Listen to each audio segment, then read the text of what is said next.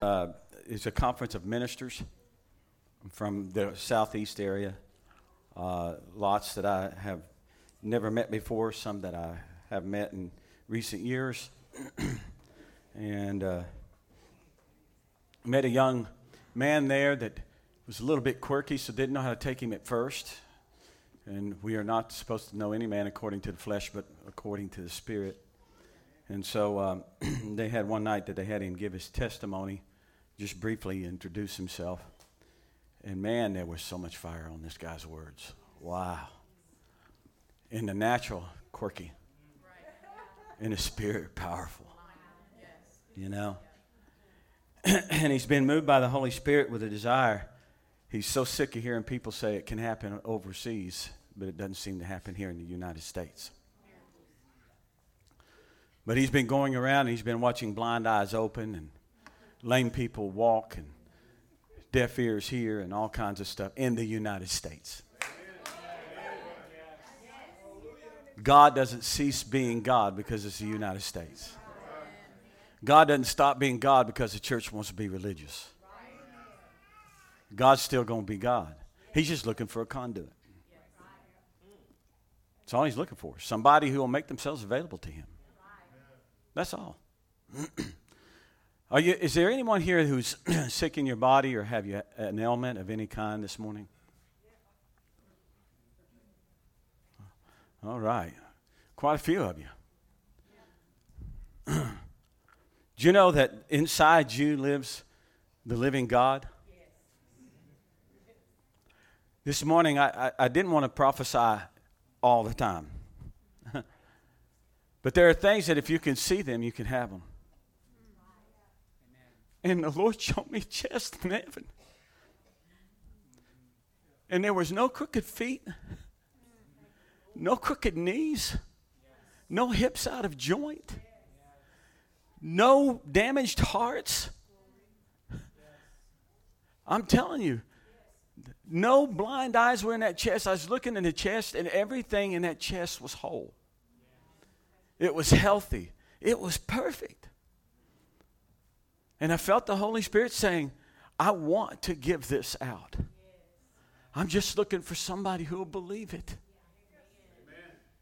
I'm just looking for somebody that will believe it. And then just open up their arms and their hearts and their minds to receive it. You don't have to live with diabetes. You don't have to live with other issues going on in the organs of your body. You don't have to live with heart disease. You don't have to deal with limitations in your physical abilities. Listen, you don't have to. By the way, this is not my message, but it is, I guess. You don't have to. You have a God living on the inside of you that's not damaged. He can fix your temple. He's willing to do it. You know, there are times that in the Gospels where somebody come to Jesus and they said, Lord, I know you're able, and Jesus, but if you're willing, is what they'd say. I know you're able to do this if you're willing. And Jesus' response wasn't elaborate. It wasn't lengthy. It was short. It was to the point. I'm willing. He didn't think about it. He didn't say, well, Father, is this a worthy recipient of what they would like to have? How much sin is in their life right now, Father? He didn't do that.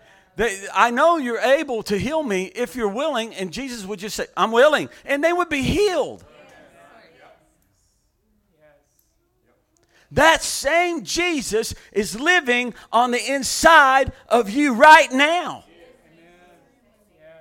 If you've come by faith to know Christ Jesus as your Lord and Savior, you've confessed Him as Lord and Savior and been born again. That is the Jesus living on the inside. He's not the Baptist Jesus. He's not the Episcopalian Jesus, the Methodist Jesus. He's not dead religious Jesus. He's the living Jesus who walked this earth. He's never changed. He's the same yesterday, today, and forever.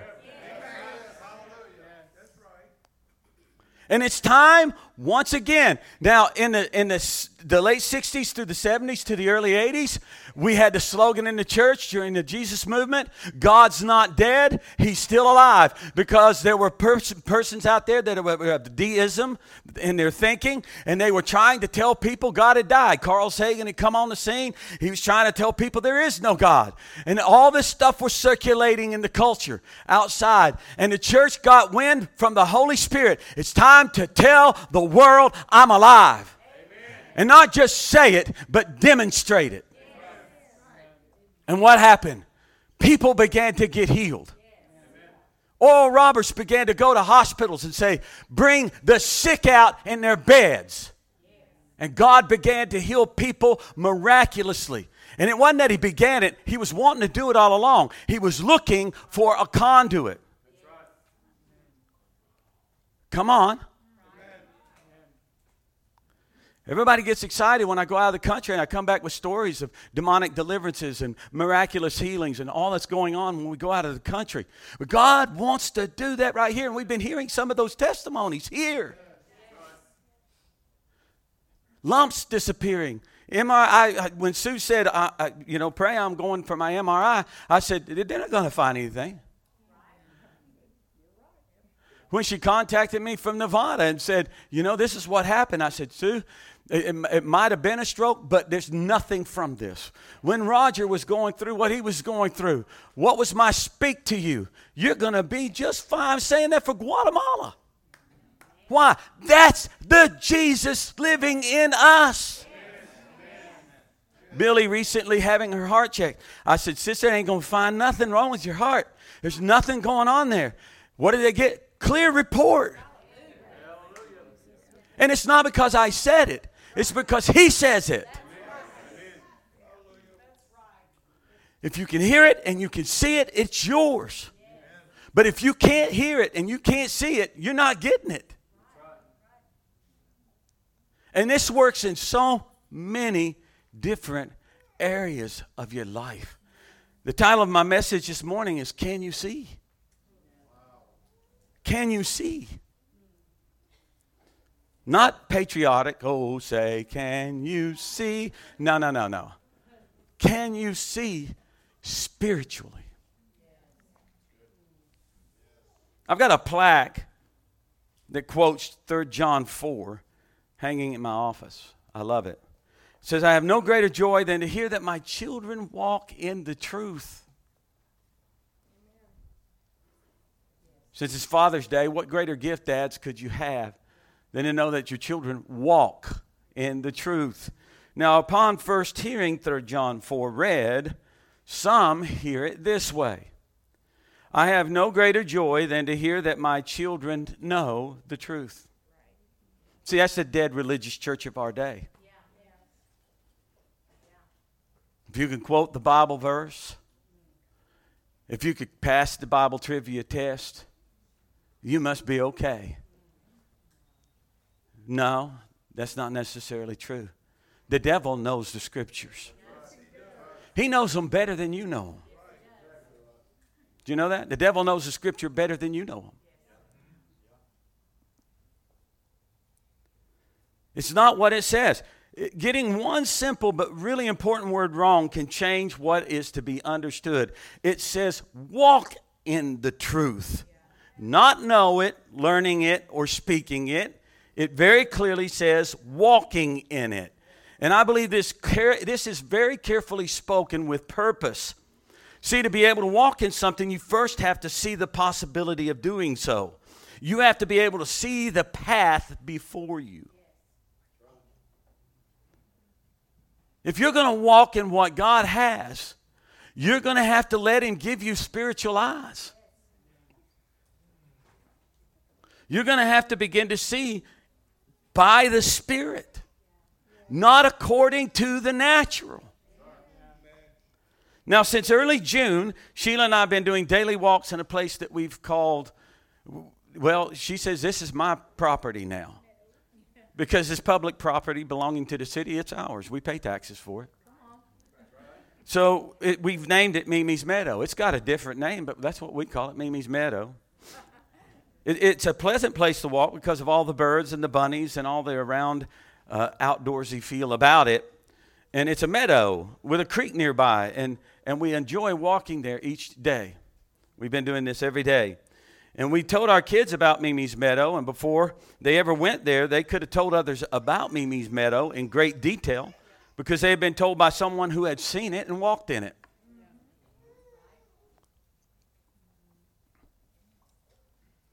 But for us to know it is a truth they walk in, we needed to see them with their boots on the ground in Mimi's Meadow, walking the trail and enjoying themselves like we enjoy ourselves. Then they can speak about it to others with true authority. That's when they can say they've seen it and walked in it. That's where your authority comes from. Your authority comes from being able to see according to the Spirit. And when you can see according to the Spirit, you can move in it. When you can see according to the Spirit, you can move in it. If God is showing you something in the Spirit, it's not so that you can feel superior in knowledge to another human being.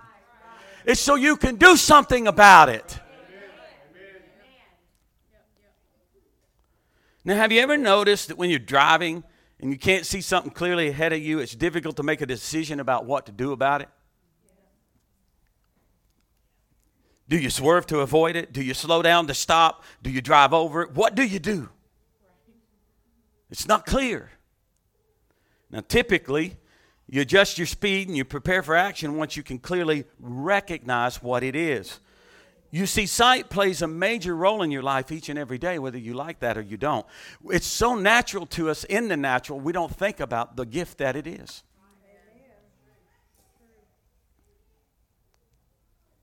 But if it becomes hindered, we begin to feel the effect profoundly. Now, I was driving Miami many years ago at night, and the interstate signs are both in English and Spanish side by side there. And back then, there were no GPS devices to fall back on, tell you where to go. You had to navigate by map and be able to read the signs. That's how you got around. Old school. So here I was at night, able to see the signs, but I couldn't really see them, if you know what I mean. I passed my exit. I found a way to double back. I passed it again.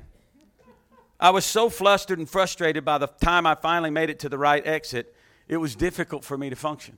I was that confused because I saw the signs, but I couldn't see them. Now, were they a blur to me? No. It was unclear. Not because of my sight necessarily. Just there was so much going on, I couldn't make it out. I couldn't decipher between the Spanish and the English. I was distracted. So I saw, but I didn't see. Although I could see the signs, I couldn't really see them. Because to see and not make sense of what is seen is like not seeing at all.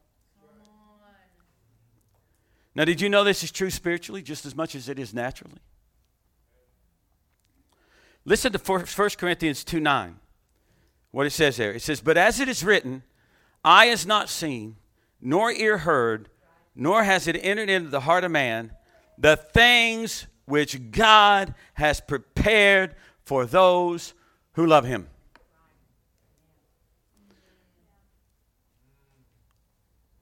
This is speaking about imagination. Do you know God gave you your imagination? I hope you're not squandering it. Young people, I pray to God you're not squandering your imagination on worthless, useless games all the time. I hope you're letting the Holy Spirit get into you and give you vivid imagination about the possibility of the supernatural working in your life. And get out of the fantasy realm of garbage wanting to feed your soul and distract it from what God wants to show you that's far more exciting.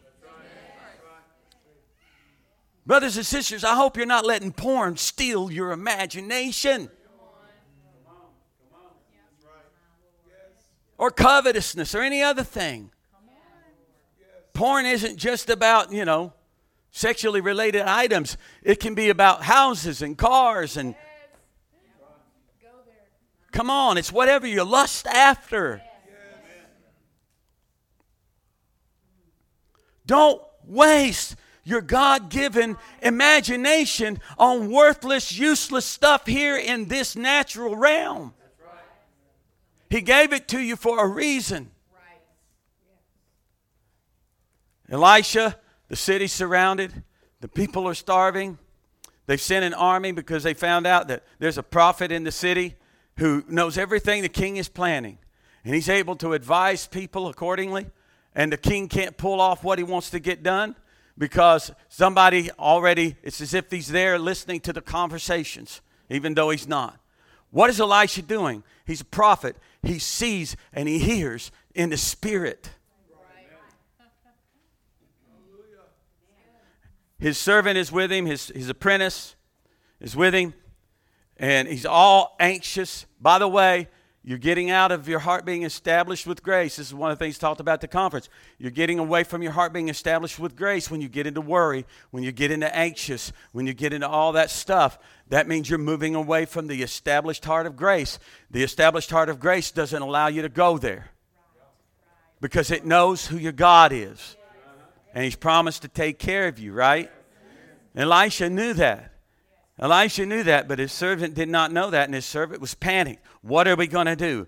Oh, this is it. They've gone, So what does Elisha say? See, Elisha already sees it. He already sees it in the spirit. I come here on Sundays, and I see what's possible in the spirit. And we have yet to touch even a fraction of it. Come on. We're going to get there. Elisha sees in the spirit, and he says to the Lord, he says, Lord, open his eyes so he can see. And the Lord opens his eyes, and what does he see? An innumerable company of mighty angels. And where does his worry and his anxiety go? Right out the soles of his feet into the dust of the earth. Ain't no worry and anxiety when you know you're covered. Ain't time for that when you know you're covered. See, when you can see in the spirit, you know God is for you. And if God is for you, who can be against you? Oh, but Tim, you don't know how, in legal terms, how much power they have. I don't care. I don't care if it's the president himself. It's like Jesus standing before Pilate. You don't have any authority except what my Father has given you. You have no power over me unless my Father gave it to you. So exercise whatever he gave to you, and that's fine with me. Come on. We get uptight and anxious over so much because we're not seeing in the Spirit. Noah built an ark because he saw in the Spirit what the ark was supposed to look like. There had not been an ark before that time. There had not been rain on the earth before that time. There had never been a flood. But see, he saw in the Spirit the flood. He saw the rain. He saw what God said was coming, and he saw the vessel he had to build in order to save him and his whole household. And he preached to his generation from that place of faith, spiritual sight, even though they mocked him and derided him and disbelieved him and all that and made his life probably a living hell at times, he saw it. He was so convinced of it. He stayed the course. He kept consistent. He built the ark and he saved his household. Why? Because he saw something. He heard, But if he hadn't seen, he wouldn't know how to build. You have to see.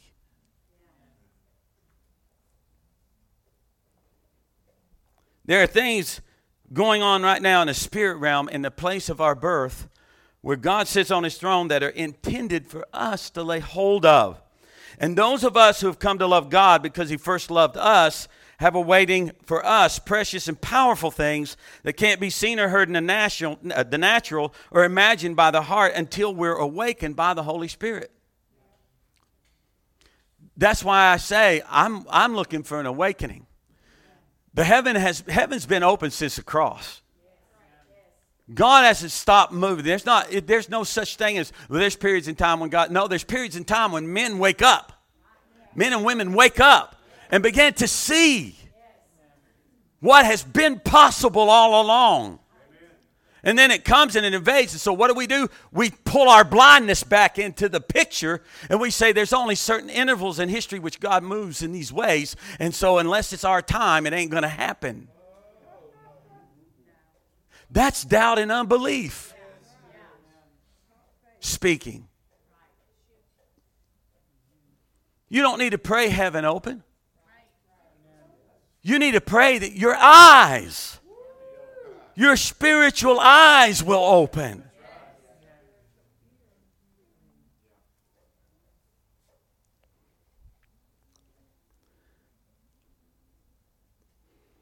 Just because you were saved by grace through faith in Christ, made a new creation, doesn't mean that you become trained in the art of seeing what God is up to in the spiritual realms. It doesn't mean you've tapped into the heavenly imagination that comes with being a new creation in Christ and that you're developing in your ability to use it here and now. The men and women of God that you bear witness to that move in the supernatural and have testimonies about it, and you've seen them operate in it, they're seeing things in the spirit and they're responding to it. I remember some years ago we had Joe Ewan from Scotland on a screen. At the time, it was Skype. And we could not put a camera for him to see. We didn't have the ability to give it two-way. All we could do is we could give an audio to him so I could talk on one mic and he could hear it. And then he was on the screen so we could see him, but he could not see anything. And I said, Joe, are you up for a challenge to prophesy to some people this morning? He said, sure. And he just took it over. He said, sitting over by the left wall, about the third row back, there's a lady in a blue dress this morning. And there was a lady in the third row in a blue dress. He said, would you please stand? He had no camera. He's blind in the natural to what's here. But he is accurately calling people out where they're sitting and giving them a word from the Lord. How is he doing that? He sees by the Spirit.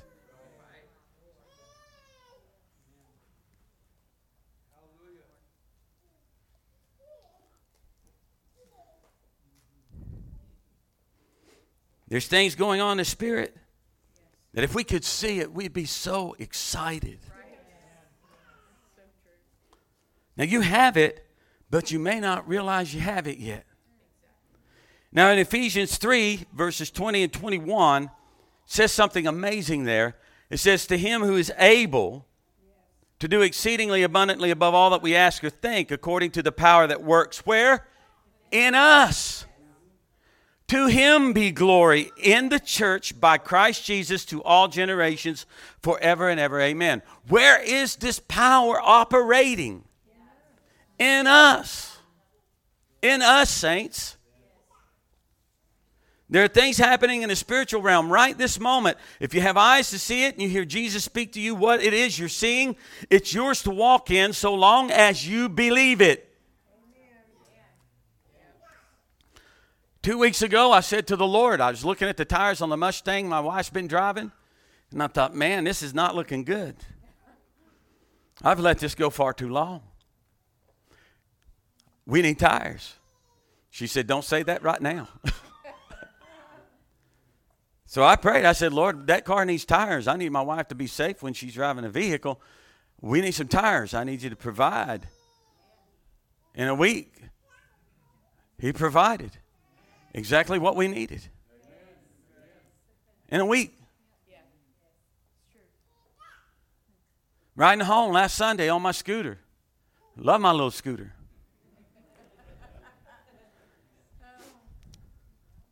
It's fun. But something in me wants to go bigger. It's not midlife crisis. It's a God thing. There are people I'm meant to reach. I'm telling you right now. You're going to see it happen. So I said on the way home, Lord, if you intend for me to have a larger bike, you're either going to have to send me funds supernaturally so that it's so clearly evident this is what it's about, or send me the bike that you want me to have. I just went to a conference in Alabama and met new people. And I met a brother in Mississippi, man of God, man of faith, kindred spirit. We hit it off right away, sharing, swapping stories, carrying on, everything else. And as I'm talking to this man, I feel the Holy Spirit nudge me and say, this man's going to give you a motorcycle. And I thought, that's just too brash. Whew. Would you pull up my pictures, Elisa? This is mine. As of this morning. This belongs to me.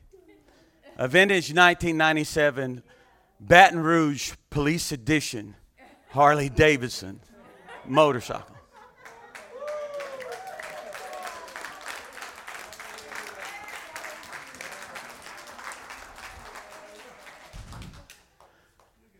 I could hear it.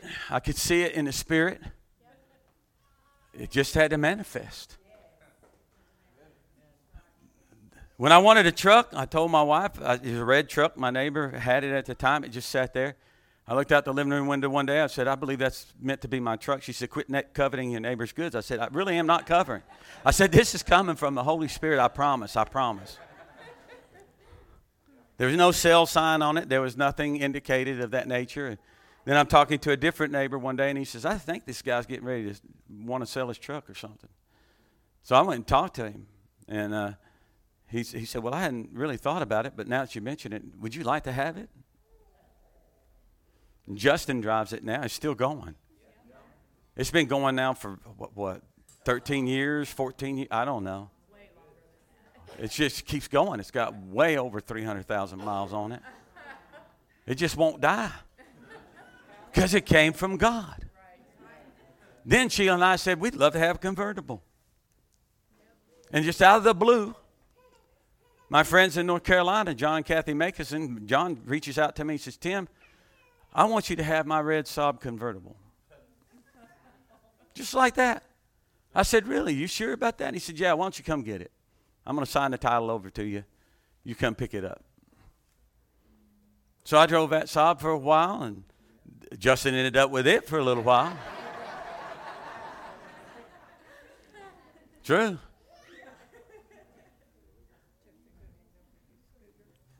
It was red. The truck was red. My Harley's red. And everything I bought for riding gear to ride the scooter is red and black. God has already set me up to have everything match. Just fine. And nobody can say it's midlife crisis because I left it up to God whether I should even have a bike or not. I'd have been fine if he said, no, you can't. I've been fine all these years. But I do enjoy riding. And there are groups of people that you can get connected with when you ride that you'll never connect with if you don't. And there's something about, those are my people. Butch understands what I'm talking about, don't you, Butch? My oldest brother's a Harley guy. I'm going to be able to talk to him. He doesn't know anything about this. I'm keeping it top secret right now. Because I'm going to wait until the guy is going to put it on a trailer and drive it from Mississippi all the way down he's on the border of Louisiana in Mississippi, and he's going to drive it to me on a trailer. He just met me. But he contacted me this morning and said, the Holy Spirit told me, this is yours. I said, what do you mean by that? What are you asking me to pay for this? He said, no, it's yours. I'm sowing. He said, I believe I'm sowing into a credible gospel ministry. He said, in the sense that your well-being matters as much as the message you preach. And he said, I feel like the Father said, you ought to have this bike. He wants you to have this bike, and he's got great things in store for you through this. And then he said, oh, by the way, happy Father's Day. If you can see it, that's natural things. But when I'm ministering, like when I get a word of knowledge, I just see a portion of something. And then I go there. And then as I'm going there, I see more. More opens up. You got to be willing to take a risk. You have to take risk.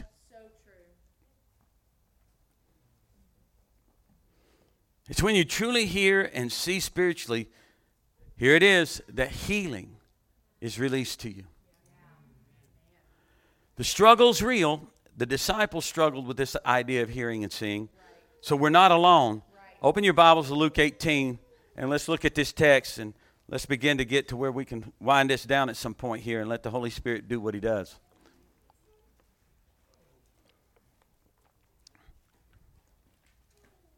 Already he's tweaking a few hearts in this place.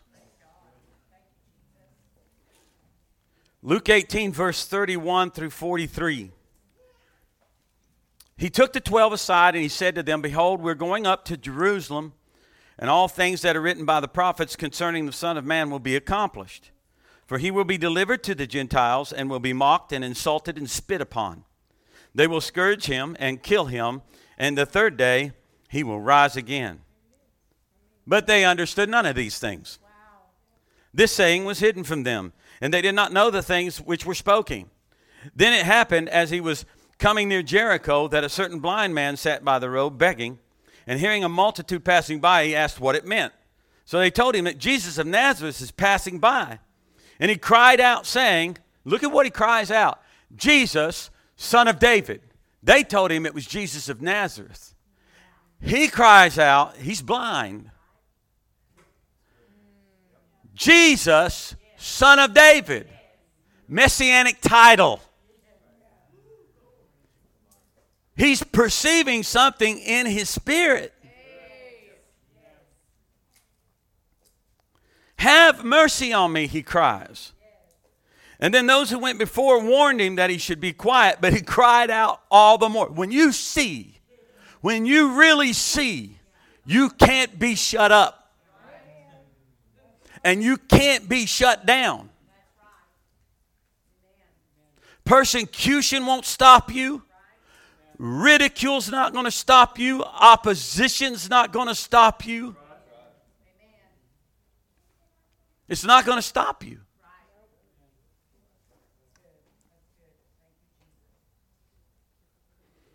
He cried out all the more. What did he cry? Son of David, have mercy on me.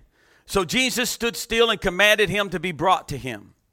And when he had come near, he asked him, saying, what do you want me to do for you? The man said, Lord, that I might receive my sight. And then Jesus said to him, receive your sight. Your faith has made you whole. Where does faith come from? Hearing. Where does hearing come from? The Word of God, not the logos. The spoken Word of God. Why? God spoke, and what happened? Things manifested that you could see. There was nothing. And God spoke. And then there was something. But it was without form and void, the earth was. And then what happened? God spoke. The Holy Spirit began to move. And things began to appear. Why did they appear? Why did God? Because God saw it, so he spoke it, and it appeared.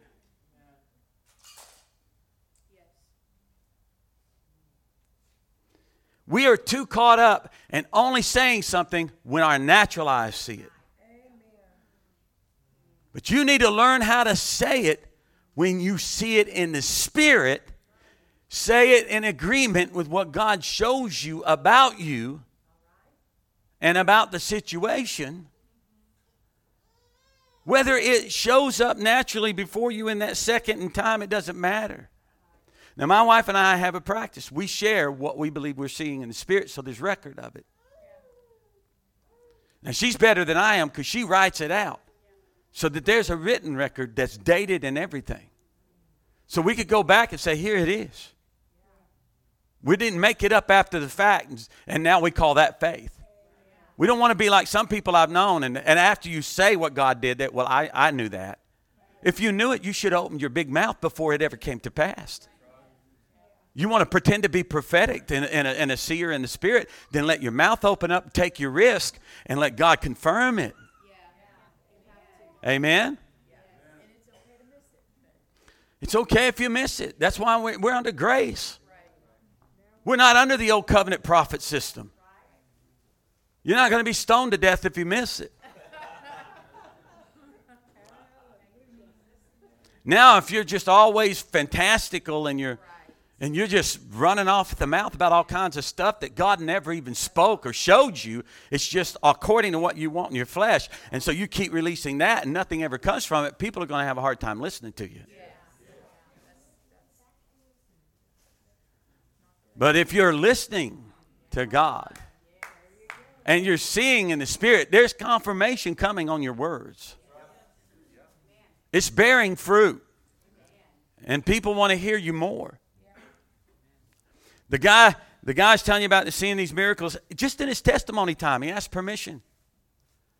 He said, there's somebody here. You've got something going on up here in your right chest, shoulder area. The Lord's going to heal you right now. He said, who are you? Where are you at? This black woman in the thing raised her hand, left hand. So he walked over. He said, you mind if I touch you?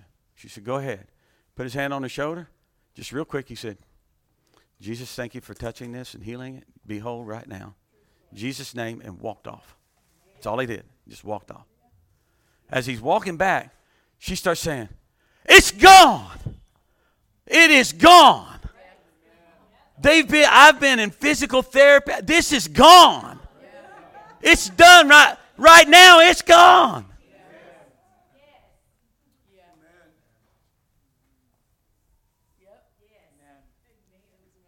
And he looked at everybody and said, it should be this easy. All the time. All the time. And people should be permitted to rejoice like that. Every time.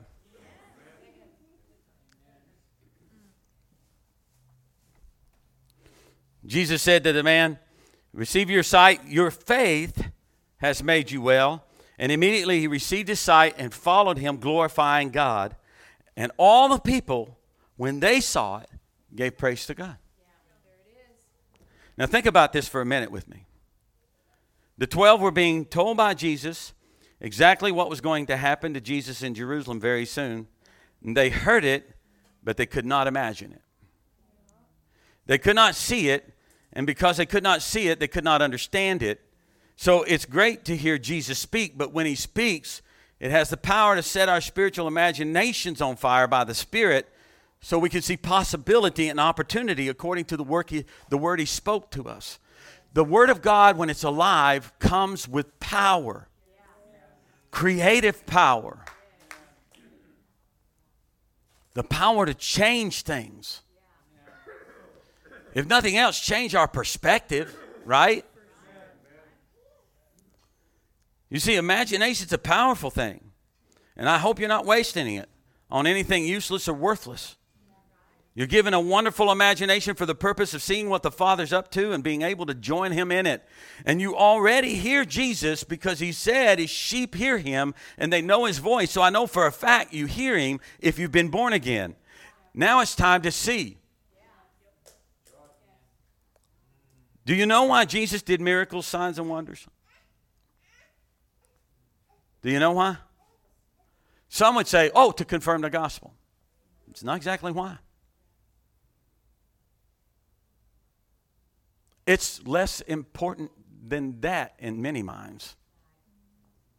Less significant, I should say. John 5:19-20 tells us. Then Jesus answered and said to them, most assuredly I say to you, the Son can do nothing of himself, but what he sees the Father do. For whatever he does, the Son also does in like manner. For the Father loves the Son and shows him all things that he himself does, and he will show him greater works than these. Why? So that you may marvel. God doesn't need any other purpose than to make you wonder about how wonderful and great he is.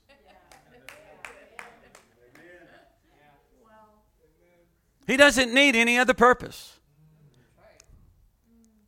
Signs and wonders are meant to cause us all to wonder at the works of God. Jesus spoke these words, guess to who? The Pharisees.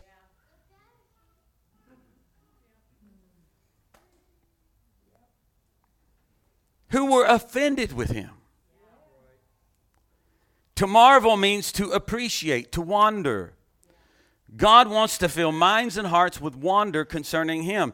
And he does this by means of signs and wonders. That's why he doesn't care. He doesn't feel like he's wasting them on even those that are his opposition. The Pharisees were trying to find a way to put a hook in Jesus and condemn him. They wanted him dead. They didn't appreciate Jesus. He was a threat to their position. And so Jesus is saying to these guys, you're going to see even greater things. Another place he says, what are you going to say if the Son of Man exercises the privilege of raising the dead? Which he did. By the way, there are people who move in that kind of power today. Raising the dead. It didn't go out with the apostles. And when the Bible got wrote, folks, the gifts of the Spirit didn't die.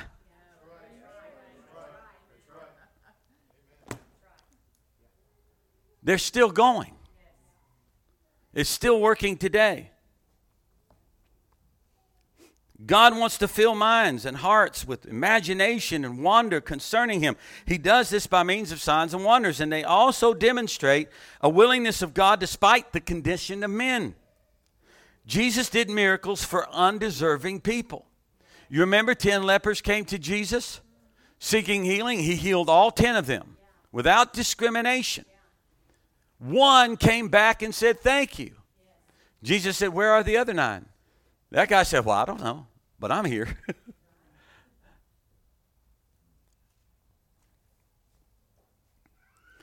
If we're to be a people who hear and see spiritually, we need to know the love of God, relish our relationship with him, and take full advantage of the privilege of it. How many of you want your kids to have no imagination of your goodness? Instead, you would rather have your kids' only active imagination about you to be a fearful one of how mean and torturous you can be.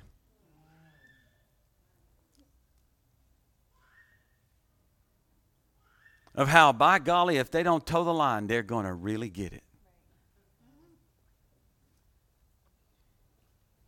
If you don't want that for yourself as a father, why does the church keep trying to put that on God?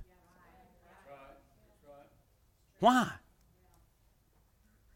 Why do we individually, in our subconscious, have a default mechanism that wants to go there as opposed to go to an expectation of his goodness in our life? Why? It is the kindness of God that causes us to change our minds. It leads us into transformation. You were not led into your salvation experience because God was going to kill you. You were led because he was going to save you. And even if you did hear a message on hell and it scared the hell out of you, right? It did that to turn your attention to a saving God who loves you and gave himself for you. The ultimate aim of the message is not where you're going to perish, but rather where you're going to flourish.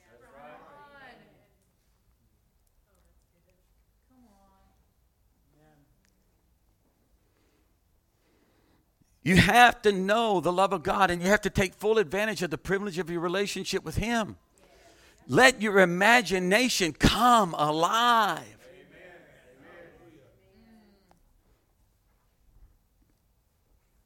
Now, to do that, you let prayer become something more than just requests for yourself and natural needs and situations. Prayer can be so much more than that. Prayer can be for eyes to see what the Father's doing, from a motivation of being with him and joining him in what it is he's up to. And that's what Jesus did as a man when he walked this earth. You know, God wants to challenge us so far beyond ourselves. Get us outside our comfort zones. You have to get outside your comfort zone to find out what you're capable of. To find out what he's capable of through you, I should say. You know, David showed up on the scene, and everybody else had a perspective that Goliath was a giant. David, as a scrawny little kid, a sheep herder, shows up on the scene, and he sees Goliath as nothing. They had already created a culture of fear and doubt and unbelief in the army of the living God. It was rampant. They had already cultivated the impossibilities, the unexistence of any opportunity. Nobody would go out to face this guy.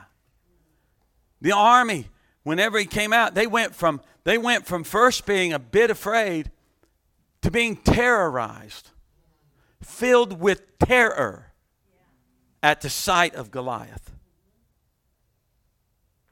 And David shows up, and he didn't have any of that working in him. So they quickly get him in front of the king.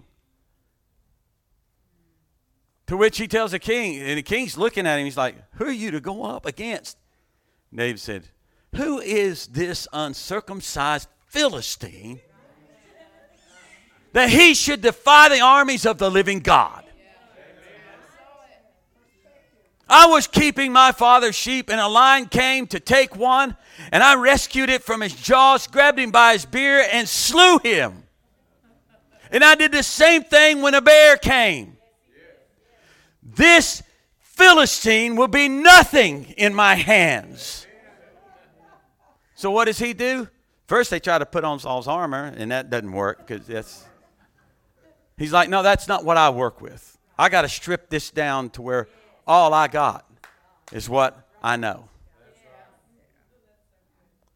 And what does he do when he walks out? He's not pridefully boasting like athletes do today. He's not pridefully boasting and going to get humiliated and come back, you know.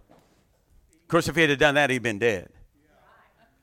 But what he does is he goes out, and Goliath tries to say, what am I, a dog, that you would sin?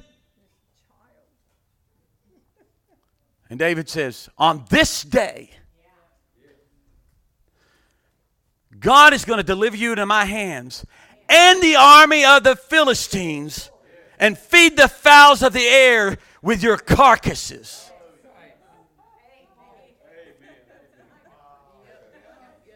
He saw something. Not a giant. An opportunity. A possibility. What does he do? He puts his rock in his sling, and he heads to Goliath. He don't care that he's chucking a spear. So what? I can dodge that. He's got that sling swinging. He's headed to the giant. He's going to do what he just said he's going to do. Releases the stone, hits him right between the eyes. He falls dead. He takes the giant's sword, his own sword, and cuts his head off right there on the battlefield. Now where is the terror? One kid shifted the terror of the camp of Israel to the camp of the Philistines. He sent the spirit of fear, the spirit of doubt, the spirit of unbelief, the spirit of confusion, the spirit of disillusionment, the spirit of despair, the spirit of depression. He sent all of the army of the enemy in the spirit realm over to the Philistines where they belong. How? He saw what God was doing. And he partnered with God in it. What are you partnering with God in?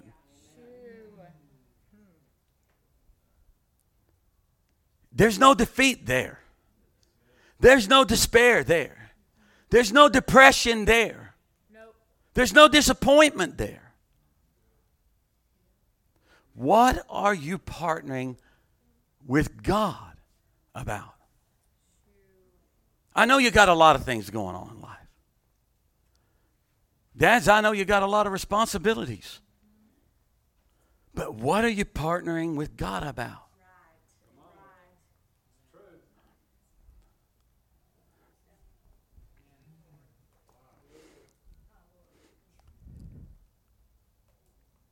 You need to see what God is doing and joining. See, that's what Jesus did as a man when he walked the earth. He walked the earth as a man. He didn't tap into the privilege of his deity.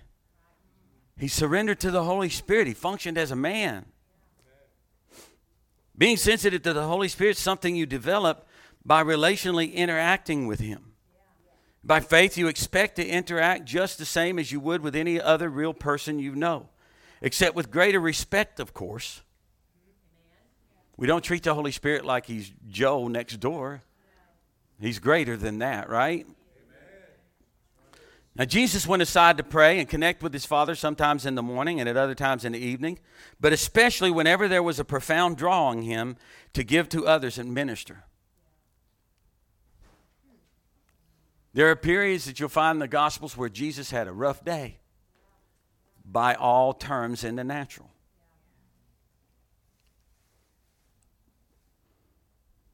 He just heard John the Baptist's head was cut off. That was his cousin. And he loved John the Baptist. By the way, that was the end of Old Covenant prophets. Jesus had just heard that. And then all of a sudden he finds himself being followed by thousands. And they need to be fed. So he's not even got time to process the loss that he's experiencing as a man in natural. He's tending to thousands of people who are hungry. So what does he do when it's all said and done? He tells the disciples, he says, get in a boat, go to the other side, and I'll join you after a while. Why? He wants to go get with his Father. He wants to go spend some time with his Father. Make sure that his perspective is not according to the natural, but according to what the Father says it should be. I've seen people who wallow in grief for far too long sometimes because they're putting off getting alone with the Father. You got to get alone with the Father. If you've experienced loss in life, get alone with the Father. If you're going through a hard time, get alone with the Father. Get a perspective from heaven. Quit tossing around and talking over and over again the natural perspective that feels so real to you in your flesh. Get alone with the Father. And let him put the perspective that he sees into you. It will give you your marching orders. It will tell you how to rise up in victory. Anybody getting anything out of this? It's not a set time of the day that you do this. This is when you need it. See, religion will tell you got to get up in the morning. The first thing you ought to do, but when your feet hit the floor, is get into your prayer closet and seek God. And well, it's okay to do that. But if that's all you're doing, you're missing the point. This is a relationship, not a duty. Go ahead and ask God in the morning. It doesn't take long to say, Holy Spirit, would you lead me today? You're not going to get him to lead you more profoundly if you sit in there on your knees for 2 hours. Holy Spirit, will you lead me today? Will you, please, God, would you lead me today? Just today. I'm not thinking tomorrow. I'm not thinking yesterday. I'm not in the past. I'm in the present. I'm not even trying to get into the future. I'm just wanting to be in my now. Would you please, Holy Spirit, lead me today? Please show me that you're going to lead me today. Oh, Holy Spirit, will you? He's like, would you just shut up? I already heard you the first time it came out of your mouth. I'm committed to lead you today. Now let me turn the coin over. Will you let me lead you today?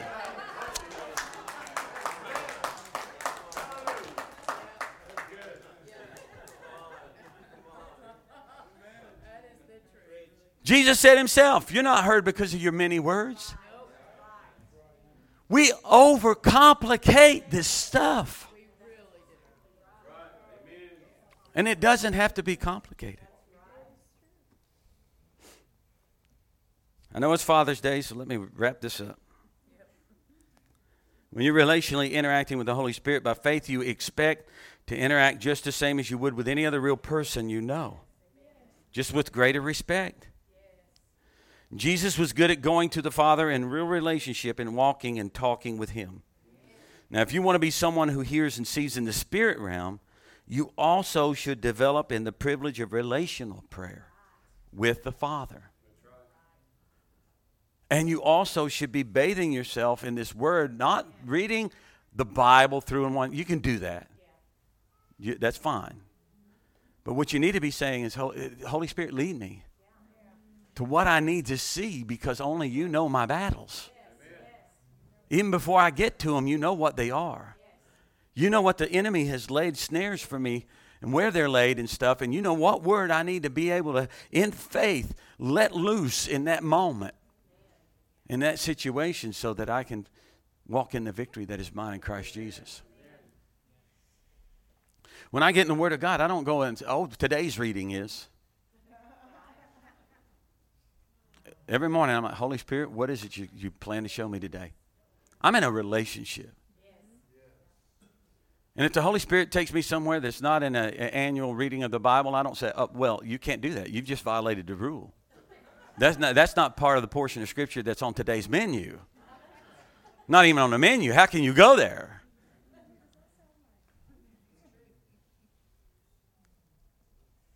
He knows you. He knows what you need. He knows what you're about to be up against. He knows who he's going to put in your path. He knows the things that God would like to be able to do through you as a conduit. And he's the one that orchestrates it all. It's better to do it relationally with him than rigidly think that he's got to comply with your set routines. Let's decomplicate this thing. Let's simplify it.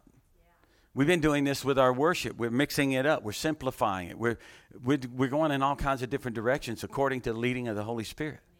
From Sunday to Sunday. It may be different next Sunday. We don't know. We just want to do what the Holy Spirit wants done. You know what I'm saying? We don't know what changes will come. We could have an a cappella Sunday for all I know. We could have a Sunday where all we do is come in here and bask in the Word of God and don't sing a single song. We can have a Sunday where we get here and the Holy Spirit starts healing people, and that's all we spend our time doing is watching the Holy Spirit heal people. Who knows what you won't know if you're not in relationship with him. I told David this morning before the service, he can testify. I said, David, I really don't know what's going to happen today. But I get the sense the Holy Spirit's going to break out in some way in the midst of our time this morning. And it's going to be special. I said, so let's be ultra sensitive today. Am I lying? And you saw during worship just how the Holy Spirit was stirring so many hearts. and speaking to us words of opportunity and possibility and promise.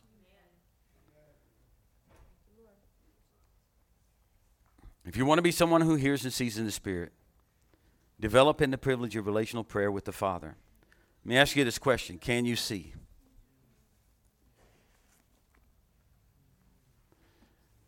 Jesus, when he was asked why the people didn't understand the parables, he quoted Isaiah. He said, these people are dull of heart. And seeing, they can't see. And hearing, they can't hear. Lest they should see with their eyes and hear with their ears, and I should heal them. And I should heal them. What is his desire? To heal you. To heal you physically, spiritually, and emotionally. Some of you're here and you're carrying some emotional wounds you're not even aware of, but they're affecting your processes. They're like road hazards. On my way here, I took the back way. Instead of going down Oak Ridge Highway this morning on my scooter, I took the back way. And they had these roadblock signs. And I noticed there were some people who says, I'm not blocked. There's a passageway. And they drove through anyway. So I drove through. I could go through. Nobody there doing anything. There's a road there. Why do I have to obey this road sign? It's illegitimate. There's passageway.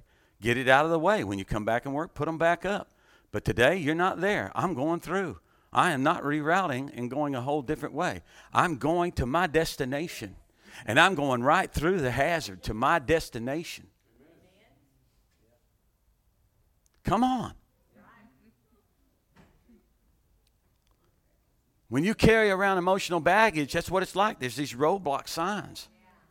And this is emotional baggage that's been there and it's done and it's gone. It should be completely away. And you're still affecting your decisions. And it's still hindering you from going forward. And God says, it's time to move the hindrances out of the way and go through. And he's the one that can take you through. Some of you are fighting physical hindrances. God says, why are you fighting those hindrances? I sent my word and healed them. Send his word and he heals. You can be physically healed. And then some of you, I don't know, maybe you're experiencing some spiritual roadblocks. Strongholds, perhaps, maybe. Maybe you're not saved. And the devil's been hindering you from believing. Well, it's time to go through. You're hearing the gospel preached. It's the power of God unto salvation. He can't put up a roadblock more powerful than the gospel. He can't do it. Are you ready to pray? I could go all day. I'm so fired up. Even right now, I'm seeing things in his spirit. If you could just see what the Father has in store for you that you haven't even began to imagine. I see it for my sons. And I'm prophesying. They're going to see it. How many of you have somebody who doesn't know the Lord or isn't following the Lord or whatever? Come on. Quit looking at the natural and start prophesying what is in the Spirit. Start prophesying what your God can do. He's going to change that. He's going to get involved. And when he gets involved, things happen. Those that have those that you're believing God for right now, would you stand up? They're not walking like they should. That 3 John 4 passage resonates in your heart. I would that my children walk in the truth. Walk in the truth. We're going to prophesy. Because I see in the Spirit A Holy Spirit who is so powerful and a gospel that is so powerful. Come on. They're not beyond the reach of our God. They're not beyond the reach of our God. Do you believe that this morning? Can you see it? Can you see that they're not beyond the reach of your God? All right, let's call that out. What you see right now in your spirit, begin to speak it. Don't stand silent. Begin to speak it out right where you stand right now. You speak it out over them and call it. Father, I call my two sons by the Spirit of the living God into right relationship with you. That there will be no resistance of the enemy strong enough. No resistance in their own heart and flesh strong enough to oppose the beautiful and glorious grace of Jesus Christ that was given to them by prophecy if they'll just believe and receive. And so, Lord, I'm speaking faith over them to come and arrest their hearts and minds and bring them to where they're on their knees and surrender and submission to you. In Jesus' name. In Jesus' name. In Jesus' name. Lord, I'm speaking what they don't deserve. Based on how they behaved, they don't deserve it. But that's why we speak it. We didn't deserve it. We didn't deserve it. Lord, I speak whether it's involving witchcraft, drug addiction, outright rebellion, lawlessness, Lord, sexual immorality of any kind. It doesn't matter how bad, how gross, how horrid the sin may be. Father, we're speaking prophetically that there be a work go on in their heart. In Jesus' name. We refuse to see them according to their flesh. Lord, we want the eyes of the Spirit and the compassion of the Lord. Holy Lamb of God. Holy Lamb of God, who here needs physical healing? Hold up your hands. Physical healing right now. In Jesus' name. In Jesus' name, Lord, we receive it.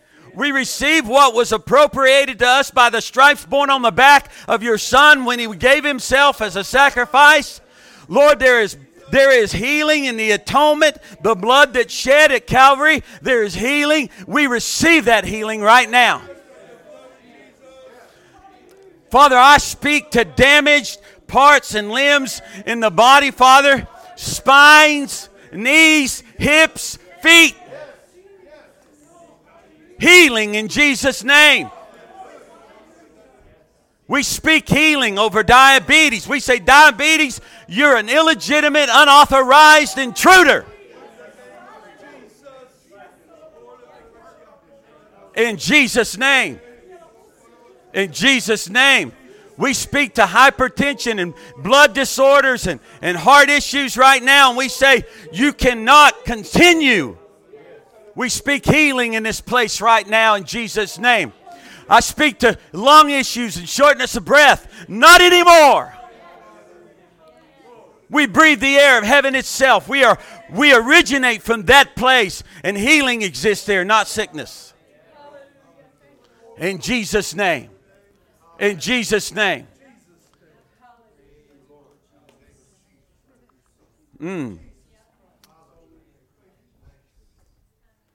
What are you believing for? Receive it. Just receive it. Just receive it. Receive it. Feel the Holy Spirit moving in your body. Receive it. This is what He has for you. Somebody here saying, I just like a period of peace. There's been so much turmoil for so long in my life. Jesus says it's yours. Just receive it. It's not yours based on what you see in the natural. It's yours already in the spiritual. And if you'll just see it and receive it, you'll change even what you're saying and what you're doing currently, and you'll find that it is bringing peace into situations already. Already. Already. Already. Already. Somebody here's got a work situation that's unfolding, and it's very vexing to you. And the Holy Spirit is saying, it doesn't have to be that way. It doesn't have to be that way. If you can see what I'm doing in the Spirit, you will have a different pair of eyes for those that are causing you the problem. And even your way of responding to them and approaching them is going to be altered as I begin to work in you. And you will walk in with the upper hand. You'll walk in with the upper hand.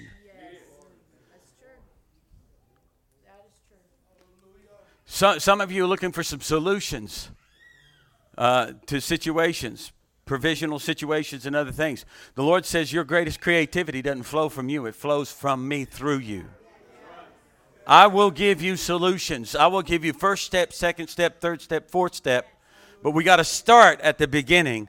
And the beginning is you seeing what I'm wanting to do. What I'm wanting to do. Thank you, Lord. Thank you, Lord. Thank you, Lord. Thank you, Lord. Somebody's got a shoulder problem. I'm not saying that because that was at the conference. There's somebody here with a shoulder problem. Who's here that's got a shoulder issue? You don't have full mobility. Okay. The Lord's touching that already right now. He's touching it. Just use your shoulder. Just use your shoulder. Move it. Do it. You're going to find it's gone. It's done. It's over. Give him the glory. Give him the praise.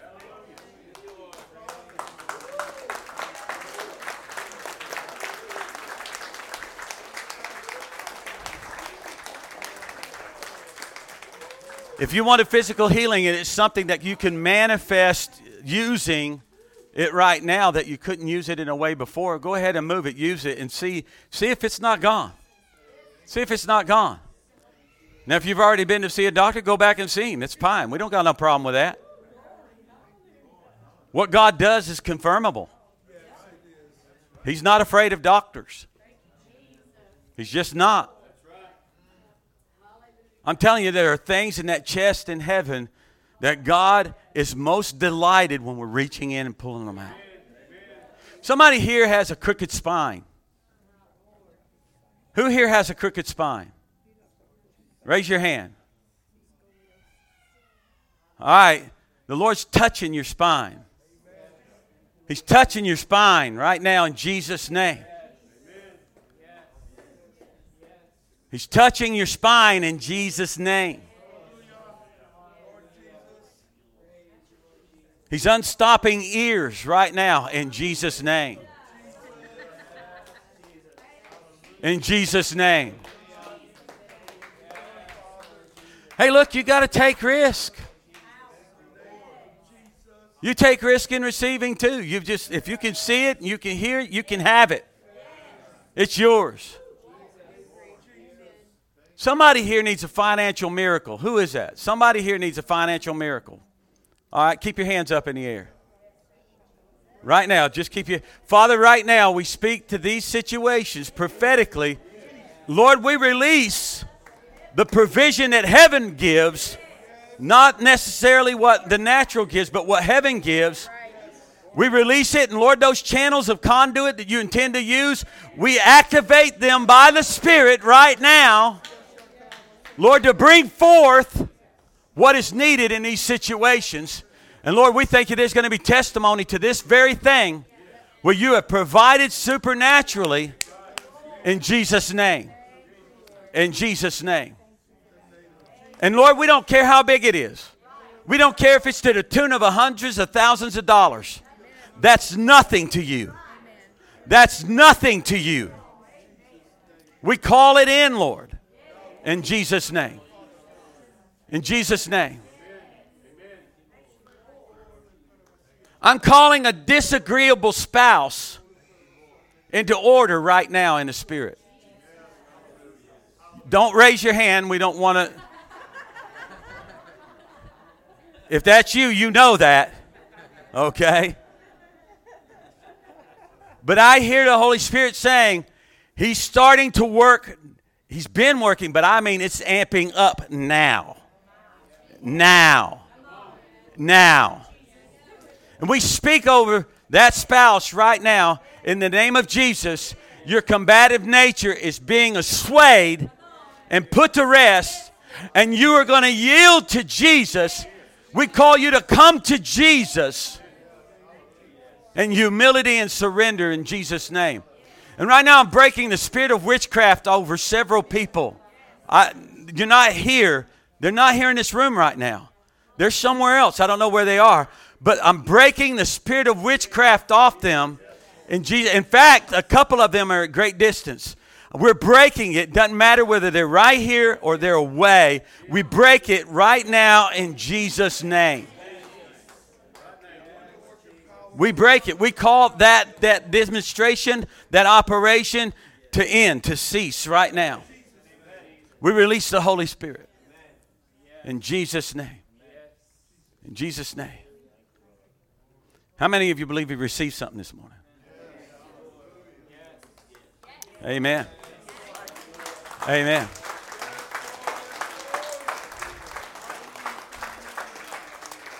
Where the Holy Spirit wants to take us is where we're doing this one to another on a regular basis. There is no intention in the Holy Spirit's heart and mind that this has to flow through me. He'll use me initially, that's fine. He'll use David initially or whoever else. He'll use who he's got available, but he wants that every single one of us would be ministers of his gifts, of encouragement, of the supernatural. If you believe, you have this authority. And so he's going to be moving us to be stepping out and taking risk and ministering gloriously wonderful things into people's lives. And he'll even let you minister in this way to somebody who's lost and isn't even ready to come to Jesus yet. He'll still heal them. My brother called me one time on a trip to Florida, and he said, Tim, he claimed to be an atheist. He said, Tim, will you pray? My wife has been diagnosed with breast cancer. I said, are you sure you want me to pray, Tom? He said, yeah. I said, because if I pray, she's going to be healed. What are you going to do with that? He said, well, we'll just see what happens. So I prayed, and she was healed. He's still not a believer, but he's moved from atheist to agnostic. I believe he's coming in. I believe they are all going to come in. But you know what? You got to take a risk. You just got to take a risk. You know, if nothing else, even if she hadn't been healed, you know what he could have said? My brother loved me enough that he would have prayed and believed the best for me and for my wife. What do you have to lose? What do you have to lose other than to be accused of loving somebody? Now, unless they're bitter against God, they're not going to accuse you of being a fool or anything. They're just going to appreciate that you care. Let's get rid of this fear of rejection and the fear of man, all that nonsense. Send it packing. The devil's just trying to lie to you to keep you from discovering all that God is in you and wants to do through you. Amen. You are capable of so much. Amen? Amen. Be blessed on this Father's Day. Go in the blessing and the grace and the peace of the Lord Jesus Christ. And, hey, enjoy, celebrate the legacy of fathers today when you're together. And, hey, let's come together next Sunday ready. Don't forget Tuesday night, Saturate. Get involved with that. It's an opportunity to sow seed. Amen? God bless you guys. We love you. Don't forget the kids downstairs. If somebody still would like prayer or would like to talk to me at all, you can. I'll be here. God bless you. We love you. Have a wonderful day.